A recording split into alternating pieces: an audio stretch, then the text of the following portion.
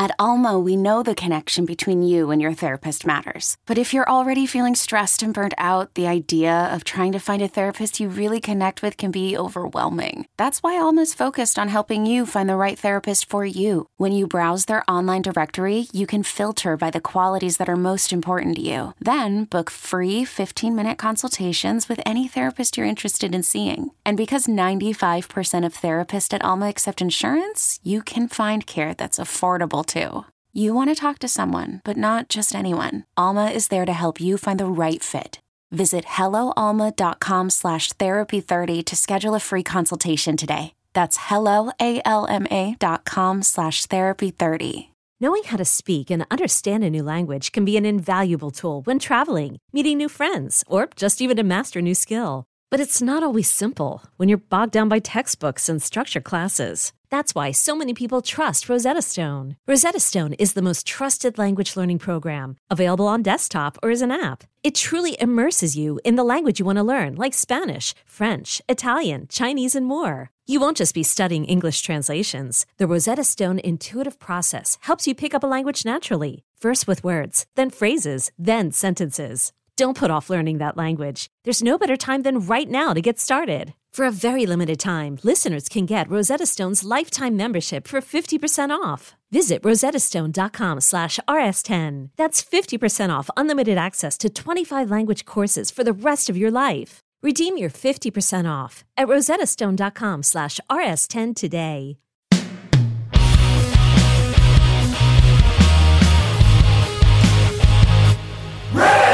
Hello, kids. This is Risk, the show where people tell true stories they never thought they'd dare to share.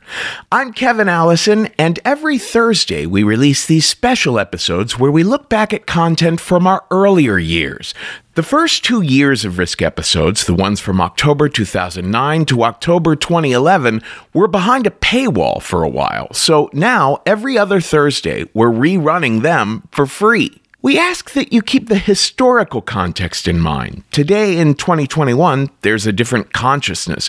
We've always asked storytellers to speak in as unfiltered a way as possible, and yet to tell their stories with as much compassion as possible. Even so, I'm sure the storytellers and the host might have worded some of what they said on these old episodes differently if they'd been recorded more recently. As always, the title of the whole series, Risk, is itself a content warning. This week, the second episode from our second year. It premiered in October of 2010, and it's called In Harm's Way. I got armies in Camp Chaka, the training in the rain. I'm all up in the Congo and I'm taking the Ukraine. It's risk, motherfucker, it's risk, motherfucker. Roll the dice, the flag unfurls. Move the cavalry, dominate the world. It's risk.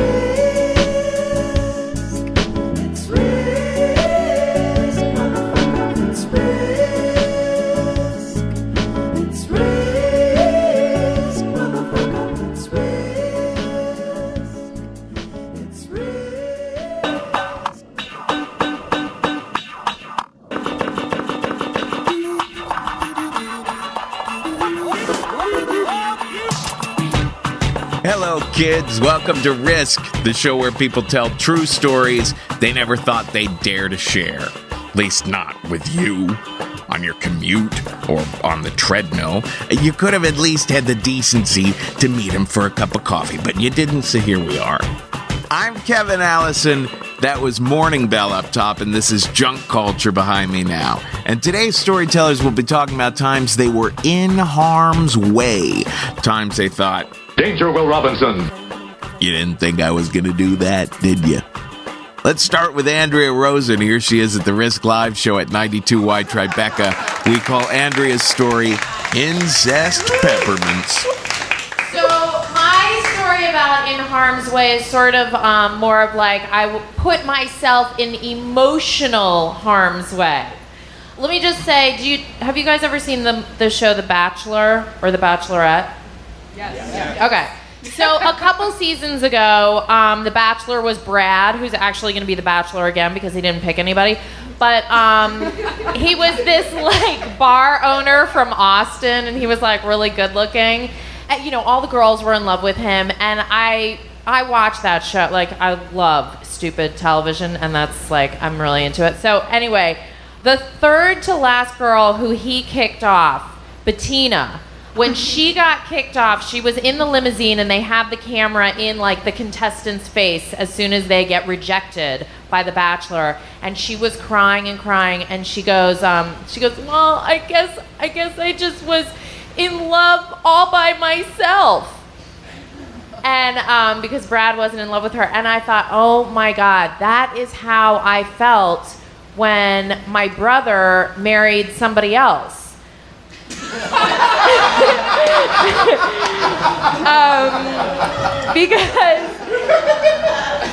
Because when I was little, I just was so in love with my brother, and I like knew I just knew that I would end up marrying him.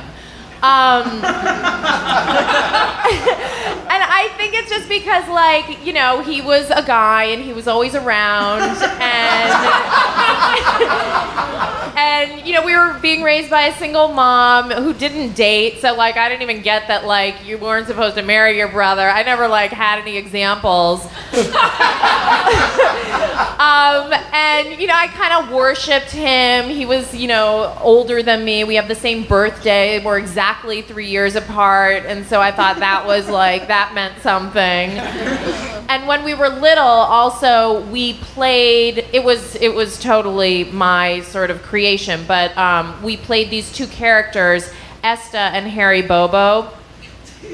And I was Esta Bobo, and my brother was Harry Bobo, my husband. And I started creating these characters when I was like 6 years old. I did grow up in New York City on Roosevelt Island, but the characters, Esta and Harry, they lived in Queens. And they had huge accents, and they were really tacky, and I would like put on a huge wig and like make my tits really big. I didn't even have tits at age 6, but I would stuff my shirt, and our whole thing was like, we had all these kids. I would be like, we have so many kids, and he always played along really well. He'd be like, yeah, we do. And then I would say, and I hate our kids. We hate them. They're dogs. And we treat them like dogs. And we feed them dog food. And I lock them in the bathroom. And then I put the dog food underneath the bathroom door. And that's how we feed our children. And then part of Harry's character, my brother's character, was that he was a cross-dresser. I don't even know where I came up with this. My mom was like very, you know, like prim and proper, but like my mind was in the gutter even then. And so I'd be like, and Harry, he just takes my brassieres and underwear and he wears them all the time underneath what he's wearing, don't you, Harry? And my brother was like 8 or 9 years old. He'd be like, yeah, Esta, yeah, I do. And we would like go to our grandparents' house like in Northern California in wine country and like not leave their house. We would just like record these radio shows all day of Esta and Harry Bobo. And I was like, we gotta do a radio show. We're not going outside today, you know? And that's how, so anyway, I thought it was like such a great collaboration.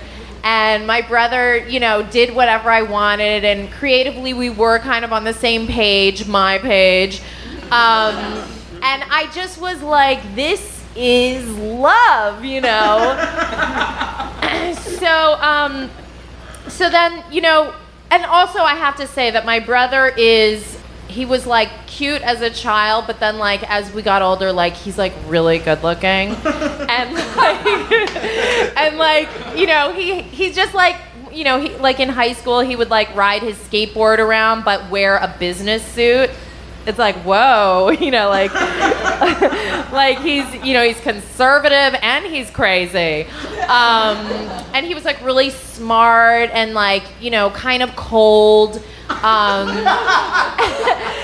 you know, he was just kind of great. And then and so when I went to college, I would put pictures, like all these pictures up of me and my brother on my bulletin board, and then like when people would come into my room, my dorm room, they'd be like, oh my God, is that your boyfriend from home or something? I would like kind of turn red, but be like, no, it's my brother. But I was still kind of like into it. So obviously we got older, and I sort of was like, this doesn't really seem appropriate that I have this crush on my brother. And I kind of buried it, but it sort of like came back and in full force when he told me and my mom that he was getting married. I was just like happily eating cereal one day, and then my mom was like, your brother's getting married. And I was like, what?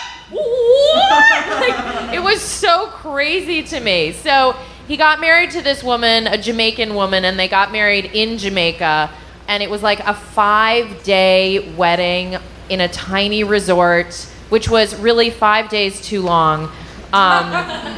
Because it was just like 30 people, including my very divorced parents who hadn't seen each other since their last day in court 10 years prior. And my dad decided to bring his newest fiance, which was, you know, it just was like, you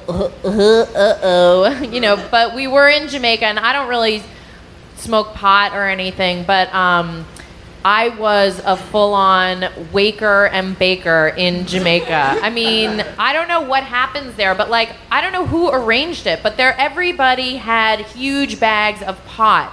And we were all just high out of our minds all day long, but we like had to be. It was emotionally necessary because, you know, my parents hate each other and they were having to like frolic on the beach together. Oh, and my dad would just be smoking like a spliff just the size of a didgeridoo. Like his joints were so huge. I was like, there's so much pot, like just roll little normal ones and smoke a lot of them. But he was just like, so at the actual wedding, people were sobbing. Like I was just crying my eyes out. And other people were crying so hard also, and I thought, oh my God, maybe I'm not the only one who's like in love with my brother. Because people were really like, really losing it. At the actual, like at the dinner, it was one of those weddings where everybody gave a toast, and I was just like, I'm not gonna give a toast. Like, first of all, I'm so high. Second of all, I'm so heartbroken. Like, I just couldn't even deal with it. But it, like, came around to me, and I just, like, stared at my plate. And my brother was like, you have to give a toast. And I was like, no, I can't. I'm too high. And he was like, you have to. Like, I'm never getting married again. You have to. And so I, like, you know, tapped my champagne glass, and everybody, like, all eyes were on me. And I had nothing prepared. I had no idea what to say. And I looked at my brother, I looked in his eyes, and I just remembered this game that we used to play. And I just started sharing about this game that we used to play, which was called Leave a Present. And I made it up. And the way you play is I leave a shit in the toilet in the bathroom that my brother and I shared as children, and then I would wait right behind my bedroom door, which was right across from the bathroom, sometimes for hours. And it was weird, like the longer I waited for him to show up, like the better it was for some reason. So like my legs would be asleep, I would be half asleep, and then I would hear him walking to the bathroom, and I would like get really psyched. And then he would go into the bathroom and he would do his part of the game, which was just discover the present. And he would look down in the toilet at the shit that I left for him, the present, and he would go, oh, Andrea, gross. And I would just like laugh so hard and be like, ding, I win. You know, that was my game. And that's what I was sharing as my wedding toast. And then it reminded me, I sort of like got into it, it reminded me of the next game that I made up, which was that I would wait for him to use the bathroom, and he would go in, and then I would put my ear up against the door, and I would hear him like starting to take a shit, and I would go, oh, that's right, relax, just relax, it's gonna come, just let it flow. And he would be like, Andrea, stop! And I would laugh really hard. And then I kind of came to and realized, oh my God, I'm like in Jamaica at this wedding. All these people are looking at me. Like, I was in such a high, dreamlike state that I started reveling in these stories and these games we used to play that I forced on my brother. And I looked around and I did think, like, oh my God, was this just like really inappropriate? I looked at all the faces. Everybody was looking at me. I couldn't tell like what their faces meant. And then I looked at my sister-in-law, my new sister-in-law, and she was just looking at me like, oh God, like, you know. And I was like, I think I was inappropriate, but I thought, I'm so high, I don't really know. Thank you.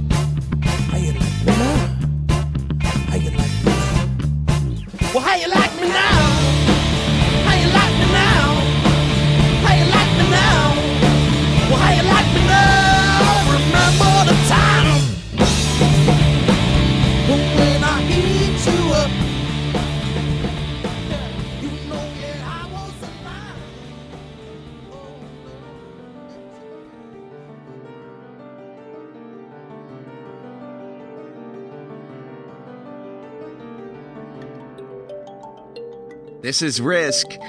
After the wonderful Miss Andrea Rosen, we heard from The Heavy, and this is Laura Barrett behind me now. Our next story comes from the great actress, Lili Taylor. You know Lili from shows like 6 Feet Under and movies like High Fidelity, I Shot Andy Warhol, Dogfight. Not just a brilliant artist, but a very sweet person. Here's Lili with The Duel.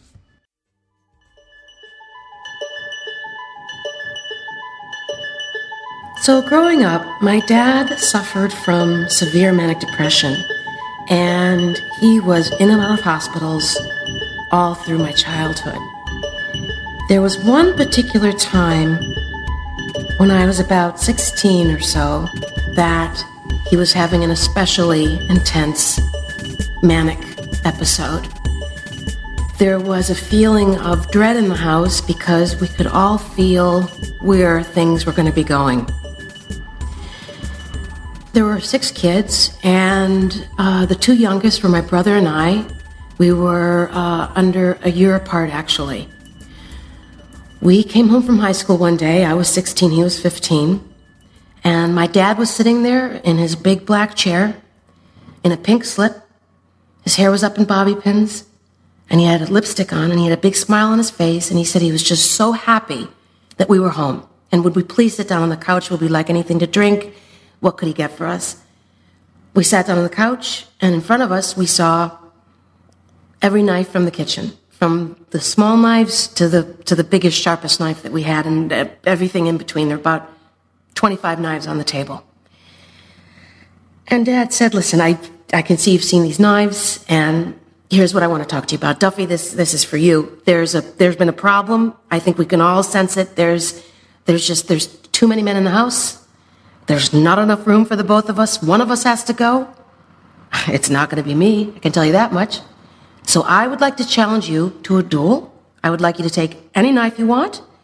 We'll go down to the basement, have it out like two gentlemen, and one of us will come up. Please, Duffy, choose whichever knife you'd like.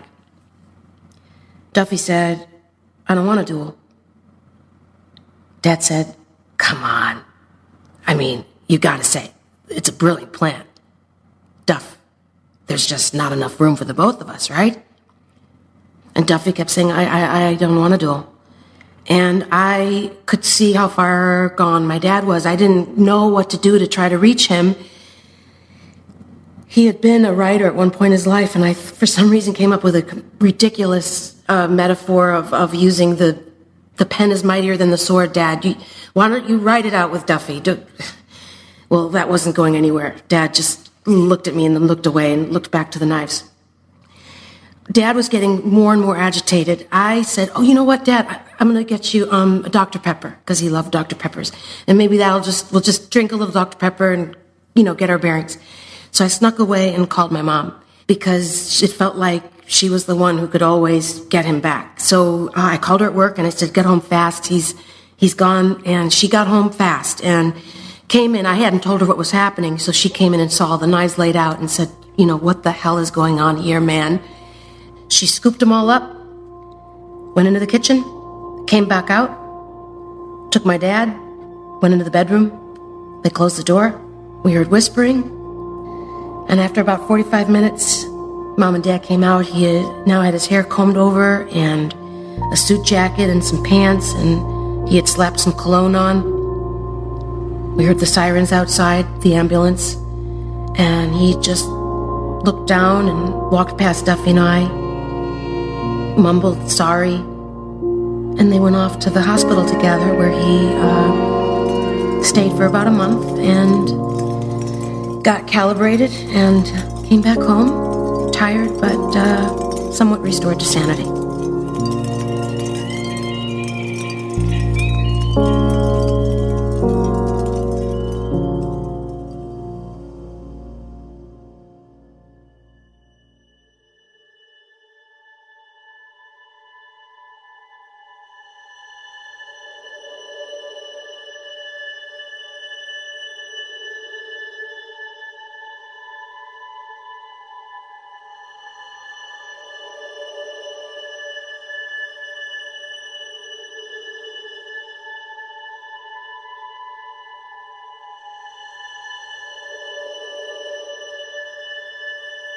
This is Automated Acoustics. We heard this as a jaunty little tune at the top of Lily's story, only this second time around, we're playing it slowed down 800%. And now check this out. Listen, open up the door. Let me explain to you what you've got to say for yourself now.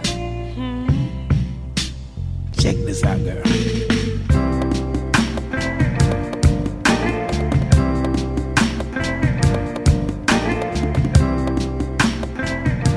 A fellow named Big Ben sent me this one. Well, we have a couple stories by people who have taken classes with us here in New York on the show today, like the wonderful Mike Canillo, who you're about to hear. But you don't have to live in New York to get our storytelling training. If you want to learn more about that, write to kevin@risk-show.com. Here's Mike's story at our live show. We call it The Wild One. My nickname used to be Mad Max, and I grew up on the South Shore of Long Island, and I ran with a really wild crowd. We were like these redneck rock and roll surf dudes, and it was like the late 70s, early 80s, and we were just like living a nonstop party. We were in a street gang called Alpha Omega Theta, and we was not like a college fraternity. It was like we were in high school. It was like a cross between like Animal House and the Warriors. We just loved to like party. I mean, basically sex, drugs, rock and roll, and fight. That's what we used to like to do. But there was one thing unusual about me. Like, I wasn't like the toughest guy there. Like, a lot of the guys are really tough. I mean, like, I was a little bit tough, but I got kind of beat up more than I beat people up, So I kind of had to like prove my manhood a different way. Like, I had to be like the wild guy. I was kind of like the clown out of our group. I had a lot of fun. We were pretty wild, and also it was the very early 80s, and it was punk was starting to come around, and I actually had like started to become a punk rocker, and like eventually like my rock and roll buddies would actually cut me off and disown me. Like, that was a little bit down the road, but I had like 1 foot in one world and 1 foot in the other world. I eventually got to a point where I was even too crazy for them. I mean, in a sense, like, I was probably the first guy out of the group to like start fooling around with guys, you know, a little bit. And I was pretty radical. I was the kind of guy who would be at a party and I would be the guy who would take all his clothes off and chase girls around the party, you know. I was kind of like getting a little bit out of hand. And, you know, but basically it was like, you know, I was actually kind of insecure, you know, and it's like my insecurity like equaled my bravado. You know, like as wild as I was, that's how insecure I was. And it was like dichotomy. It was like this mirror. And I had to keep outdoing myself. I had to keep being more wild and more wild. And I remember one time when I was hanging out with my friends, again, this was when I was still hanging out with my rock and roll buddies on Long Island. We were going down to Long Beach to cop some drugs. And this was the ghetto, man. We were headed to the ghetto to buy. And I was going down there. It was me, Eddie, Audie, Elon, and Eraserhead. And we were going down to cop some drugs, and we were down there. And I was also a drug dealer back then. So, like, I was a designated drug dealer. I was in charge of going to cop the weed. So we pull up by the Long Island Railroad train station where they were dealing drugs, you know, on the street corner. It was Saturday night. It was pretty wild. The brothers were hanging out on their stoops with their ghetto boxes. The dealers were out on the street. I mean, there's a lot of shit going down. And I'm getting ready to get out of the car, and Artie, who's another maniac, said, "Hey, Canelo, there's a BB gun in the glove box in case you want to have some fun." And I opened the glove box, and there it was. It looked like a .45. I picked it up. It weighed like a .45, you know? It looked like a real gun. And I don't know, I got inspired. And I looked at the gun. I was actually kind of psyched. And I was like, well, guys, it looks like we're partying for free tonight. So I took the gun. I tucked it under my shirt behind my back. I got out of the car, and I headed over to the corner with all the guys. And, like, immediately they all came up to me, and they're like, coke, pot, whatever you need, we got it. And I was like, I need 3 dime bags. And they gave me the 3 dime bags, and I checked them out, and I opened them up and smelled them. It was like regular, like, Colombian dirt, you know. It's what it was, you know, but it was going to do the trick. And I said, I need 2 more bags. And they're like, show us the money, white boy. We need the money now. And they were like in my face. I was like, I'll give it to you, but just give me, you know, 2 more bags. I just want to make sure it's good and I don't get ripped off. And they're like, okay. And they gave me the 2 bags. And then once I had 5 bags in my hand, in my head, I was like, God, it's like shit to get off the pot, you know? And I just took a step back. I reached behind underneath my shirt. I pulled out the gun and I said, listen, guys, this ain't your lucky day. And their faces dropped. And all of a sudden, one of them screamed, he's got a gun. And this melee broke out. And I panicked. I mean, like, I'd be honest with you, I did not know how to play the scene. And but I was committed, you know. I mean, I had a job to do. And I just panicked. I just took the gun. I pointed in his face. I pulled the trigger. I shot the guy right in the face. He went right down instantly. It was not a real gun. It was a BB gun. But and then I just kind of lost it, and I just started shooting everybody. I was like, I just needed to protect myself, and I just started shooting everybody, and everybody's like running away, like falling. They probably thought they got shot. I mean, like sometimes when you get shot, like you don't even know you got shot. You just feel like there's burning in your leg, but you really got shot. So these guys, I mean, it was an air pistol, so like they probably thought they were getting shot. So they were all falling down, and I was just like in a dreamland, fucking shooting away.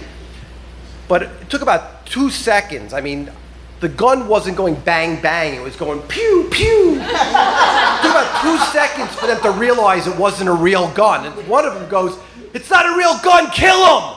I immediately woke up and I was like, oh, fuck, I got to get the fuck out of here. I turned around to run back to the car. My fucking friends took off without me. I was fucking standing there. I was like, holy fucking shit. I just turned around, I running after the car as fast as I fucking could, with fucking 5 brothers on my ass, running towards the car. They started slowing down, I was screaming at the top of my lungs. They started slowing down, and I saw one of the rear windows rolling down. I caught up to the car, I dove in the window, just as a hail of bottles and bullets came crashing down on the car. I was in the car, upside down, sideways. They just fucking peeled out sideways, took off down the block, and we got the fuck out of there. And thank God. And the miracle of it was, well, whatever, 10 minutes later, like, we were just laughing, just partying, and just like, it was like mission accomplished, you know? Like, it's like I got my creds, you know? Everybody thought I was crazy, and I was the coolest guy that night, you know? I was like, yeah, you know? But, you know, the fucked up thing was, I was only 18 at the time, and the thing is, I was on like this like drug-fueled tear. It was kind of fueled by like abuse, insecurity, and bravado, and it's like it lasted till I was in my mid-20s. It got even worse when I joined the punk scene, and by the time I was like 26, I was done. I was like on death's door, and the only place I was headed was either jail, institutions, or death. I mean, I was done, but I chose sobriety. I got sober. I cleaned my act up, and it's been great. I'm still here today, thank God. But the most twisted thing of it all is that I live in fucking Park Slope. I'm married to this like beautiful, brilliant scientist. I have 2 twins. Instead of belonging to a street gang like Alpha Omega Theta, I belong to the Brooklyn Brownstone parents of twins. I mean, like, go figure. I mean, but I'll just end on this. It's like, if you're ever in Park Slope and you see some like long-haired guy with a ponytail pushing some kids, and you're like, oh my God, another leftover hippie. Like, think again. It's your worst fucking nightmare.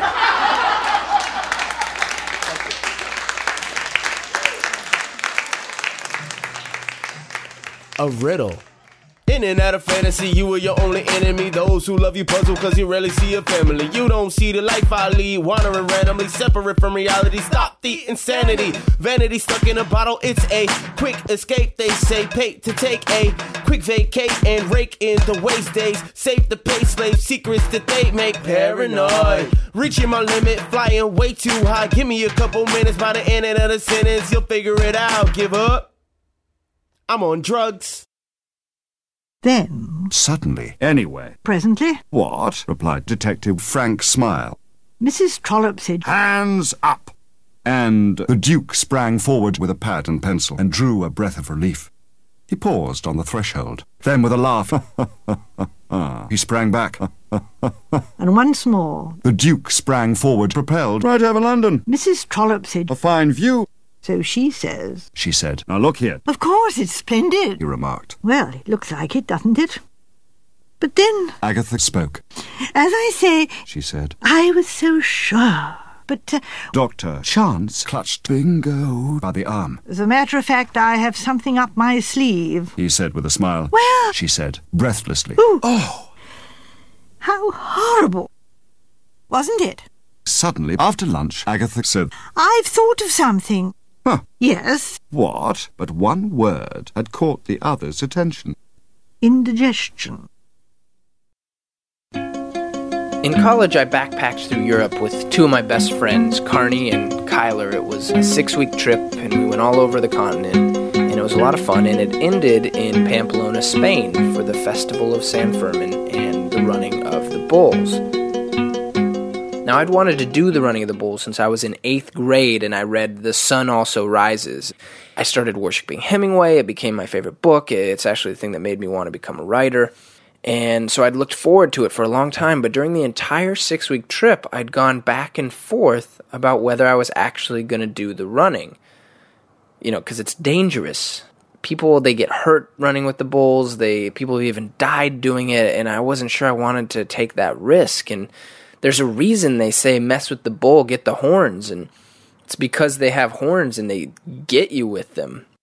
On the day we were going to do it, we walked down to the fence that lines the narrow cobblestone streets the bulls run down every morning during the Festival of San Fermin, and we checked it out and we thought about it. And in America, if you're going to do anything, like if you're going to do a 5K fun run, you have to register and pay $50 and get a bib number and sign a waiver acknowledging that, yes, you could die from jogging.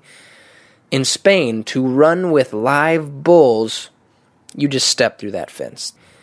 The only deterrent to doing the running of the bulls is common sense, which was not a deterrent at all for my friend Kyler. He stepped right through the fence. I hesitated. I was really nervous. Growing up, I was always the kid. If you were doing anything remotely dangerous, I'd spend the entire time saying, are you sure we should be doing this, guys? I'm standing there, and I don't know what to do. I'm looking at Kyler on the other side of the fence, and then I'm looking at Carney, who he'd decided he was not doing it long ago, that it was too dangerous. And I'm looking between the two of them, and I kind of start to panic. I'm like, what if I get hurt? What's the healthcare system like in Spain? Is it good? Of course it's not good. This is a country known for napping. And so I'm standing there, and I'm frozen, and Kyler finally says, just step through the fence, Madison. And so I did. And as we walked away, Carney yelled after us, be careful, which is probably the most useless piece of advice I've ever gotten. So we mixed in with the crowd, and we were all wearing the traditional outfits, the white shirt and the white pants with the red sash and the red scarf, and it felt like we were in a Hemingway novel, but I was still nervous. There was this kind of buzz in the air, like right before a fight starts, and I kind of had no idea what to expect. A small rocket went off in the sky, signaling that the bulls had been released, and we stood there tense, ready to run, just wanting to get a glimpse of those bulls, and suddenly there's a surge of people came running around the corner. It was this wave of white and red, followed by 6 gigantic bulls, and we turned and we started sprinting, and I could feel hands on my back as people were pushing me. People yelled, go, and vamonos, and toros, and I was running, and someone fell beside me, and I thought, I should help them, and then I thought, no, leave him, he's already dead, and I kept running, and within seconds, the bulls had overtaken us, and people, it was just chaos. People were hanging from windows and cowering in doorways, and some lay on the grounds in the fetal position, trying to cover their heads so they wouldn't get stomped on. And a person behind me got thrown 5 feet in the air by a bull, and Kyler, he dove through the fence head first, Superman style, and I ran over to the fence, but I didn't jump.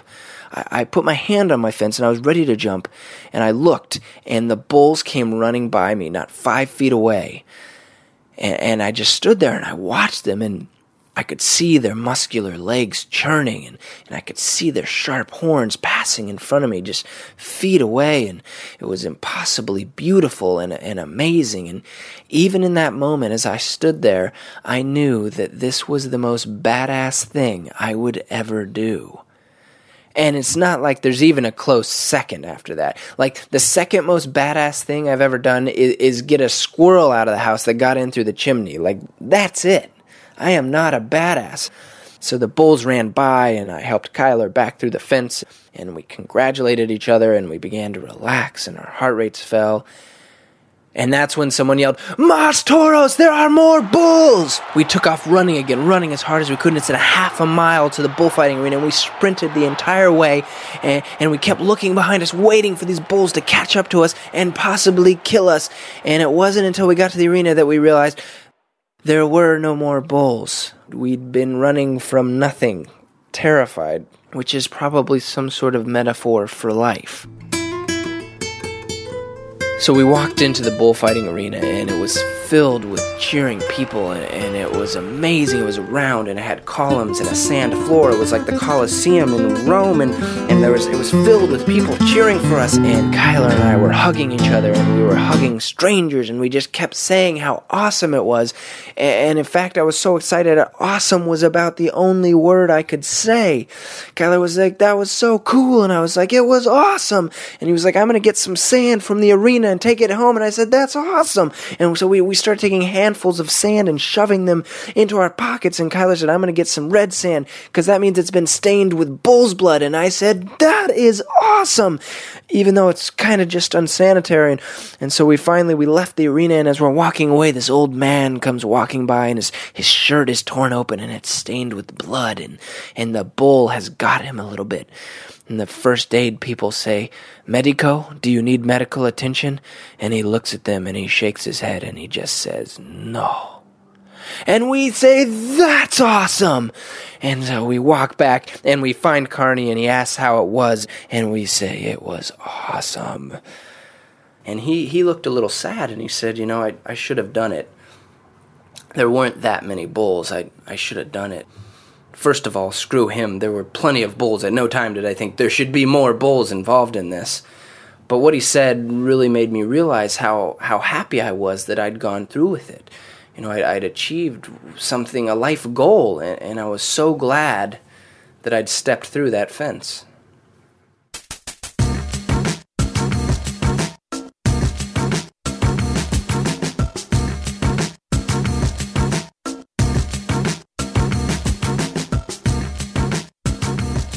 This is Risk.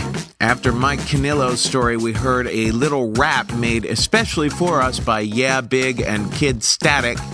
Then an excerpt from Case of Death by the godfather of sound collage, Mr. John Oswald.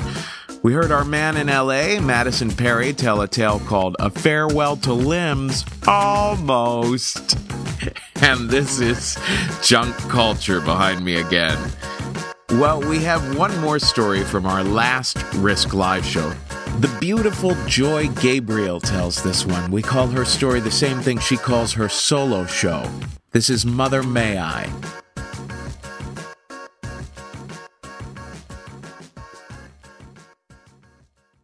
When I was really young, my mom gathered our whole family together and she told us that she'd seen the Lord. Okay, yeah. And it got really, really quiet as she described how she'd talked with the Lord face to face. She said, "He looked me in the eyes and he told me that I am guaranteed to go home. I'm as perfect as a person can get." And I didn't laugh. I'm as perfect as a person can get, and there is nothing I can do that will keep me from going to heaven. So in my little brain, this made her God, because they were the only two perfect people in the universe I was aware of. So it was really the most amazing thing I'd ever heard, but it made sense if I thought about it, because not only was my mom super faithful, she raised us all as very devout Mormons, but she was also by far the best mom on the block. She was kind of like a Mormon Paula Deen, if you know who she is from the Food Network, just like wanted to fill all the kids up with love and butter. It was great. And she explained that because she was special, it meant that we were too, which was like finding out you're one of the X-Men or something. I was like, oh my God, am I gonna get wings? It was really exciting, and it was this really elite club where we knew that the Lord was in our corner and he'd take care of us no matter what. And he did. I guess whatever we needed, my mom would just ask him, and it would show up, whether it was rent money or new shoes or a prom date for me 24 hours before the dance started. She got it. And there was one Christmas when we didn't have enough money for presents, so she was like, let me talk to the Lord. And then a stranger showed up at the door with cash. So every Christmas after that, all of our presents weren't from Santa, but they had a little tag that said, "With love at Christmas from Jesus." And one year, I was really excited. I was about 12, and I got a bra, and I was like beside myself, and I was like, "Thank you, Mom!" And she's, "Oh, don't thank me." So I was all, "Thank you, Jesus!" So it wasn't really about the stuff. It was more about this incredible relationship that I had with the Lord. He was very real to me and really involved in the details of my everyday life. And it was mind-blowing, but it was also really kind of beautiful to know God in such a very personal way. I know that sounds crazy, but he was really my best friend. I trusted him like I trusted my mom. Sorry. And I knew that he would take care of me no matter what. And it worked. So fast forward to college. I'm at NYU when I meet the sweetest man alive, Joe. And he was Mormon and a cinematographer. Crazy, I know. But he wasn't as Mormon as me. He had this big, huge, extended Italian Catholic family, which was worrisome. But I really felt he had a good heart and I could Mormon him up. So naturally, we get engaged because I was 21. It was time. And then my mom said she wanted to give us a really special gift. So she said, "You know, Joy, it's just so noisy in New York, and the Lord has showed me that if you don't have a sanctuary, a quiet home, you are going to have a mental breakdown and be divorced in 6 months. So she wanted to throw us a big wedding and get us a, cute little apartment on the Upper West Side, get it all decorated, which sounded great. She said, just the thing is, we can't pay for it all right now, so we need to borrow $3,000 from Joe and then pay him back in 3 months.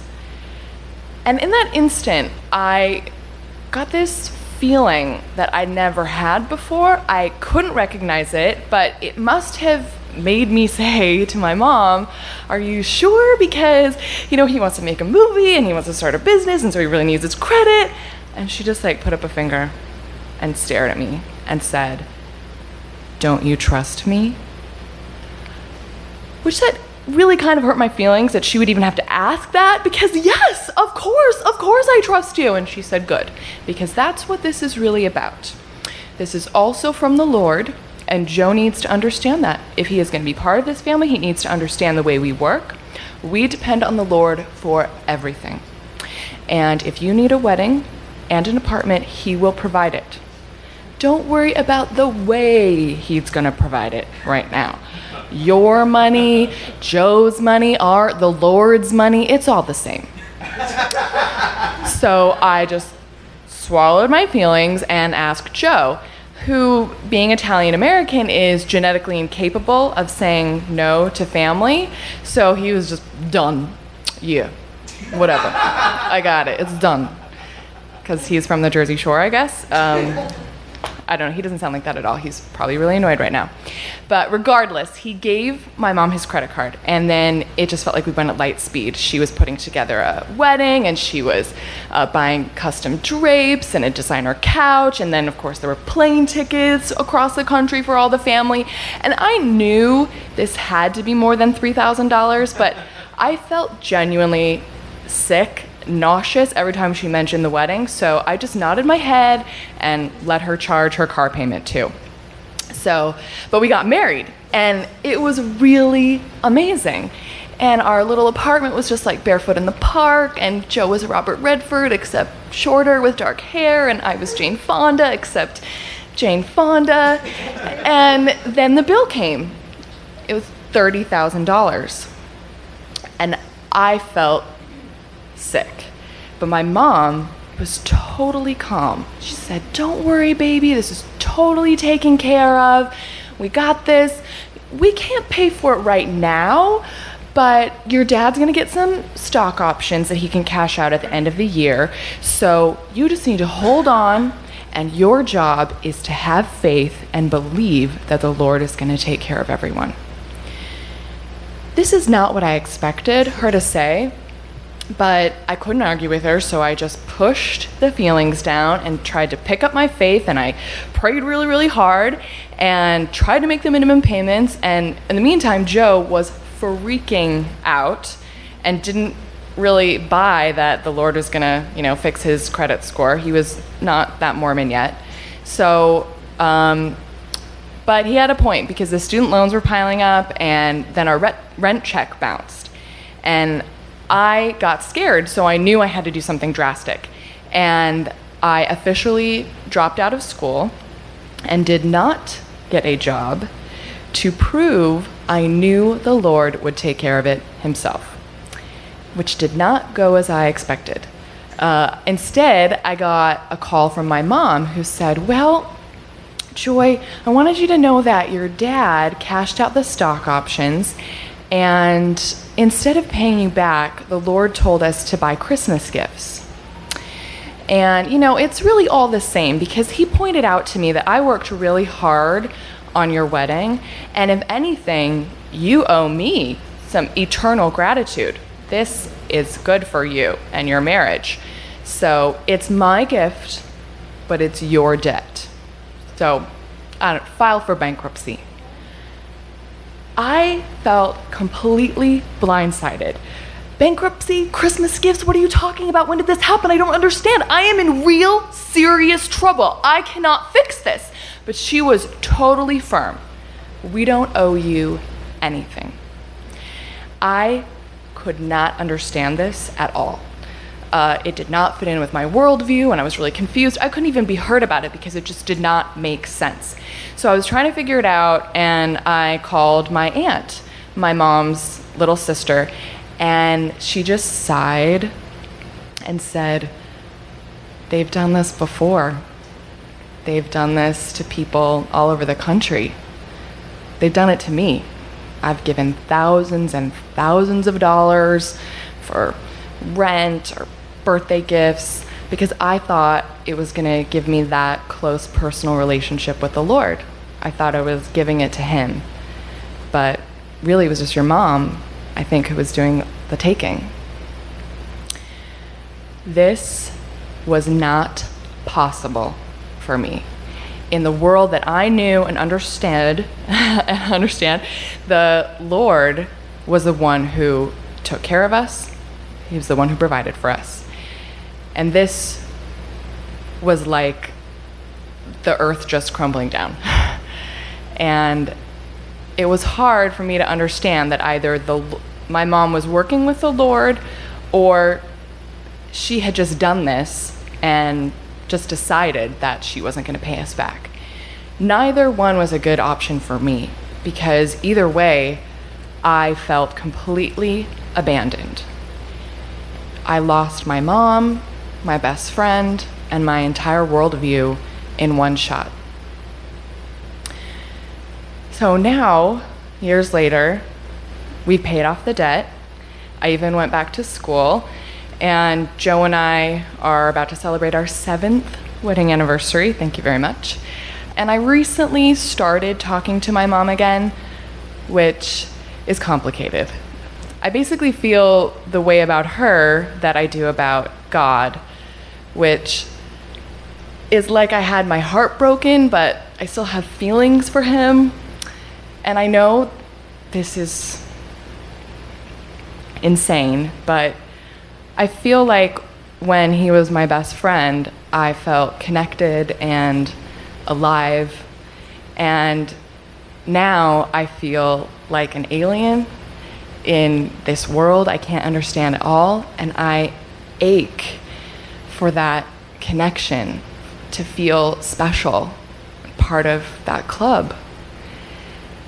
And I don't really know if God talks to people. I have no idea what that means even, but now I have to wonder if that feeling I had inside before I got into this whole mess, was that just me, or possibly God?